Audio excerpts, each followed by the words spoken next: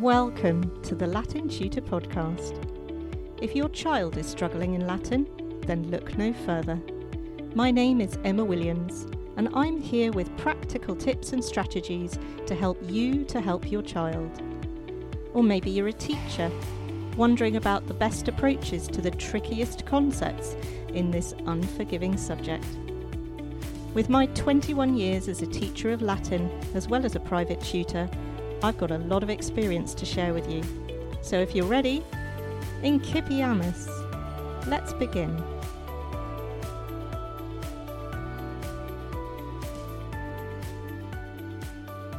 Welcome to episode 3 of the Latin Tutor Podcast.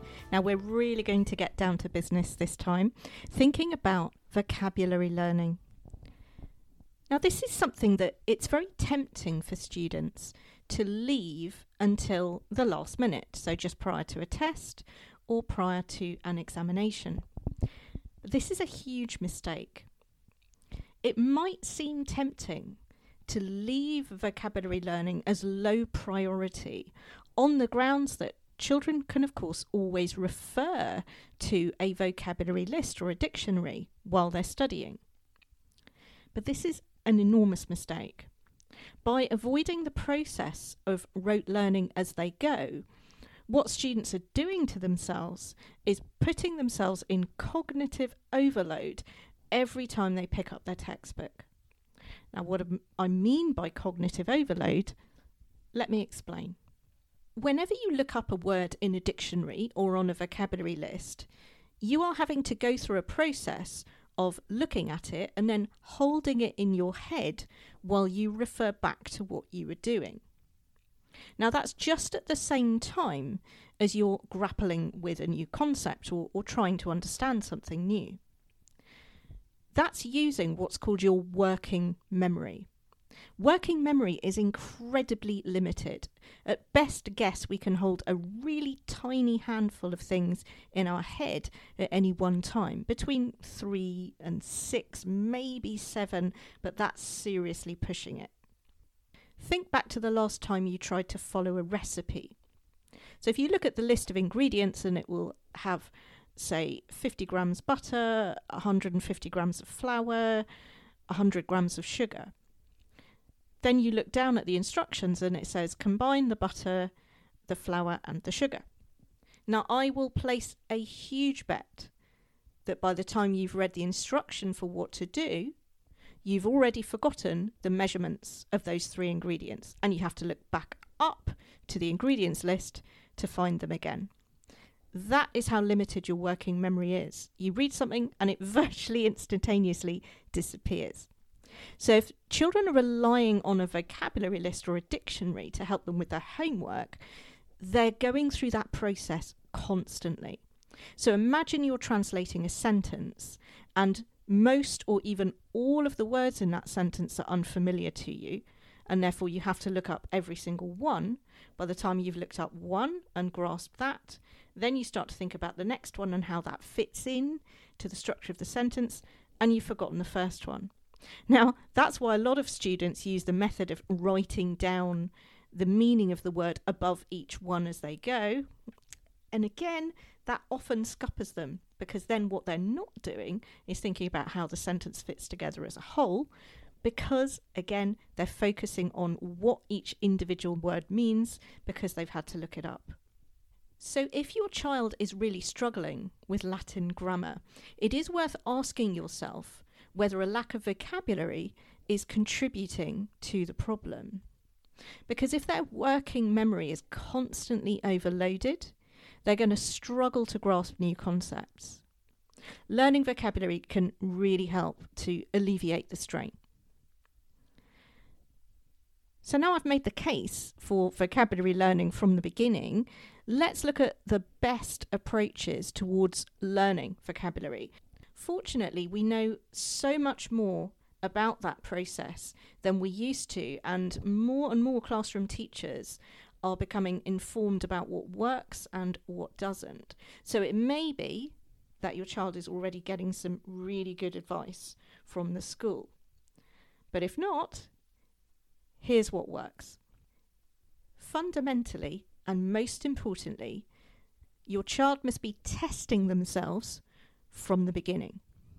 Even if they're facing a list of words that they say they don't know, they've never seen them before, the first thing they should do is cover up the meanings and begin by testing themselves. I know that might seem strange, but the process of testing yourself forces your brain to concentrate on what you're looking at. Just staring at a word and its meaning, that isn't going to work. Your child will find themselves thinking about something else that's frankly more interesting. To succeed at memorization, a child needs to engage with the process, and the best way to force them to do so is to test them. Now, how do we do that? Well, it's really important that your child is tested on small amounts, little and often. And I cannot stress this enough. So if their Latin teacher has set them, say, 30 words to learn in a week, which is not impossible, your child will need to tackle that repeatedly in short bursts. So this is a really different approach to homework from the norm. Many schools, for example, have a policy about how much time a child in a particular year group should be spending on homework for a particular subject. Now, let's take the school I used to work in. For a year 7 child, that might be 30 minutes a week for Latin. But you don't want to be sitting them down to do their homework in 30 minutes. You want to spread that 30 minutes in short 5-minute bursts throughout the whole week. That's the only way it's going to work. Start with, say, 10 words from your list of 30. Spend 5 minutes testing your child on those 10 words. Then come back to them 5 minutes again later in the day. Then on the next day, you want to add on another 5. So you're repeating the process of testing them on the first words and then adding in a few more. Next day, add 5 more, and so on. I promise you that by the end of the week, your child will be confident with the words. Now, why is this level of repetition necessary? Well, this all hangs on how memory works. And some experiments that were run over 100 years ago by a psychologist called Ebbinghaus. Now, he set himself the challenge of learning what was actually a list of nonsense words, which, let's face it, Latin words may well be to your child. So he was just making up a list of words. So he made it really challenging for himself. And he said, I'm going to see how I can learn these. Now, the experiments that he did proved that if he just learnt the words in one sitting, so repeated them, tested himself until he was fully confident, and then came back to them a few days later, he'd forgotten 90% of what he'd learned. Now, that probably doesn't come as a surprise to any of us. We all know that that's how it works. But when Ebbinghaus went through the same process, but repeated the testing regularly, once or twice a day, after the same period of time, so a week later, he remained almost 100% confident with all of the words that he'd learned. So that process of spacing out your learning and testing yourself repeatedly is the answer, and it's proven to be so through research. So let's think more about that testing process and talk about flashcards. Now, the intelligent use of these is really important. Flashcards are a brilliant tool when it comes to vocabulary learning. You can use the traditional method of physical cards, or you can use an online version, which has the advantage of speed and efficiency. So, for example, if you've got access to an electronic list of vocabulary, you can just copy and paste them to create your Quizlet flashcards. I spend a lot of my time doing exactly that. I'm a huge fan of Quizlet, and you can gain access to my own flashcards via my website. So if you're doing either of the GCSE specifications, or if you're doing level 1 to 3 at Common Entrance, you will find all of my flashcards have been already created. But I did say intelligent use of flashcards. So let me explain what I mean. First of all, it's really important that your child doesn't spend hours making flashcards look pretty. There's no point in drawing lovely pictures all over them. Many people confuse the evidence-informed method of dual coding, that's the process of combining words with a visual stimulus, with just putting a picture on it. Now, in my experience, the use of images has close to zero impact on a student's ability to learn vocabulary, because basically it can just turn into a ridiculous game of say what you see. For example, if I show you the Latin word femina with a cartoon picture of a woman next to it, I'll place a bet you'll be able to tell me that the word means woman. But what have you actually learnt? Well, frankly, nothing.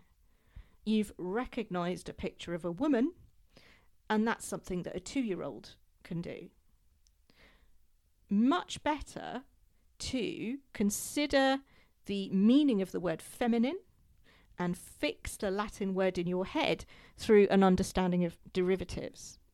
So discussing derivatives with your child is something that I'll come back to shortly. Another thing to bear in mind about flashcards is that you really have to make sure that your child is using them to test themselves. So that's a process called retrieval, and not simply to reassure themselves that they know the answer. That's called recognition.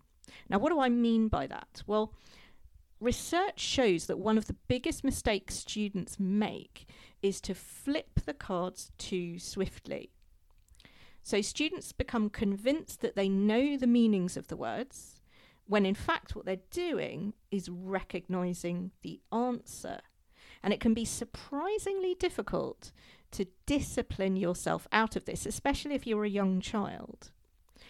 The way to guard against this is you can encourage your child to use different activities on Quizlet. So, for example, the Learn feature forces them to type in their answer. Alternatively, supervise them, and you can be in charge of the flip, basically. So if you are testing them either using the electronic flashcards or a physical pack, if you're in charge of when the card is turned over, you can make sure that they're not just recognising, they are actually giving you the answer. Another temptation that children tend to give into with flashcards is to keep testing themselves on the ones that are most familiar. It's important to remember that flashcards are a tool to help your child learn the words they don't know. So you should be encouraging them to separate out the words that they've gained confidence with and spend longer on the ones that they're struggling to recognise. That said, another mistake that research shows tends to happen with flashcards is that children overestimate their level of confidence with words they've already learned. So it is important that they revisit the no problem pile regularly.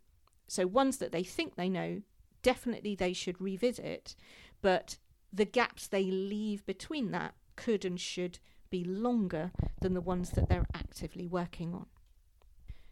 My final thing to say about flashcards is how important it is to shuffle the deck. This is crucial. Your brain works by mapping links between things that it's learning. That's what it is good at.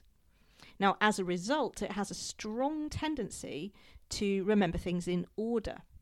So the danger of learning a list of words, either on an actual list or in a pack of flashcards, is that you'll remember them in order, but as soon as they're out of order, you won't recognise the individual words.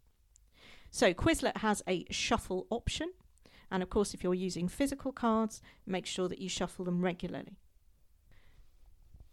So that's the lowdown on flashcards. Let's focus now on something I mentioned earlier, which is derivatives. Derivatives are words that come down into our own language and other languages that derive from Latin and originate from the Latin. In English, to be fair, it's usually that they've come to us via French, but we can just skim over that. Ultimately, their origin is from Latin. Focusing on derivatives not only helps children with their vocabulary learning, but it will develop their knowledge and understanding of their own language, and indeed any other languages that they're studying. Furthermore, it will consolidate their learning because their brain will be linking its newfound knowledge to prior and future learning, and that all helps with its innate mapping skills that I mentioned earlier. Does your child know what the word procrastinate means? If they don't know the word, I bet they're a past master at doing it. Well, if they're trying to learn the meaning of the word cras, which means tomorrow in Latin, you could talk to them about the fact that to procrastinate means to put something off until tomorrow. Likewise, from the Latin donum, gift, we get words like donate and donation. Of course, if your son or daughter is learning Spanish or French, there will be infinite links between those languages and the Latin. So, for example, the French for son is fils, spelled F-I-L-S, and that's from the Latin filius. The Spanish for always is siempre, and that's from the Latin semper. So the list is endless and really should help your child with their studies in all of their languages and with their English. A really good tactic as your child gains confidence is to select a passage from their textbook that they've translated in the past, but encourage them to have a go at it without reference to their vocabulary lists. They could then highlight any words that trip them up and take a note of them. If they're working towards an examination, do make sure that they're using a book that's tailored to the vocabulary from the examination board's list. So, for example, lots of you will have children who are doing the OCR GCSE, and there is a textbook called Latin to GCSE by Henry Cullen and John Taylor. If they're doing Common Entrance, there are all sorts of textbooks, for example, Latin for Common Entrance by N.R.R. Alton. Those will all be aimed at the right kind of vocabulary that your child needs to know. In episode 2, I explored the fact that one of the things that makes Latin difficult is the fact that it's heavily inflected. That means that words change and they look very different in different forms. Now, you can't shy away from that if you really want to master your vocabulary. For example, if you learn the word rex, that means king in Latin. But if your child doesn't make themselves aware that as it declines, the stem changes to reg. So, for example, in the accusative case, the word will be regem. Now, they're going to struggle to recognise that if they haven't made themselves aware of that different stem. Worth bearing in mind that the noun was much more common in its inflected form, so in its form that had changed, and therefore the English derivative often comes from that. So, for example, from the word rex, we get the word regal, which means royal, and you can see that it comes from the stem change, the reg, rather than its original form. So it really is worth being aware of what happens to words as they change. My final piece of advice is that it's worth asking your teacher if they have a list of high frequency words, so words that come up a lot in the examination. Now, if your child is sitting the OCR GCSE, then you're in luck, because I spent a fascinating couple of days during one summer holiday looking back at all the past papers, putting them all into a computer and getting it to work out which of the words came up most frequently. I believe that Henry Cullen has done exactly the same for the WJEC specification. So if you want to get in touch with him on Twitter, he might be able to share that with you. You can get in touch with me for the OCR list.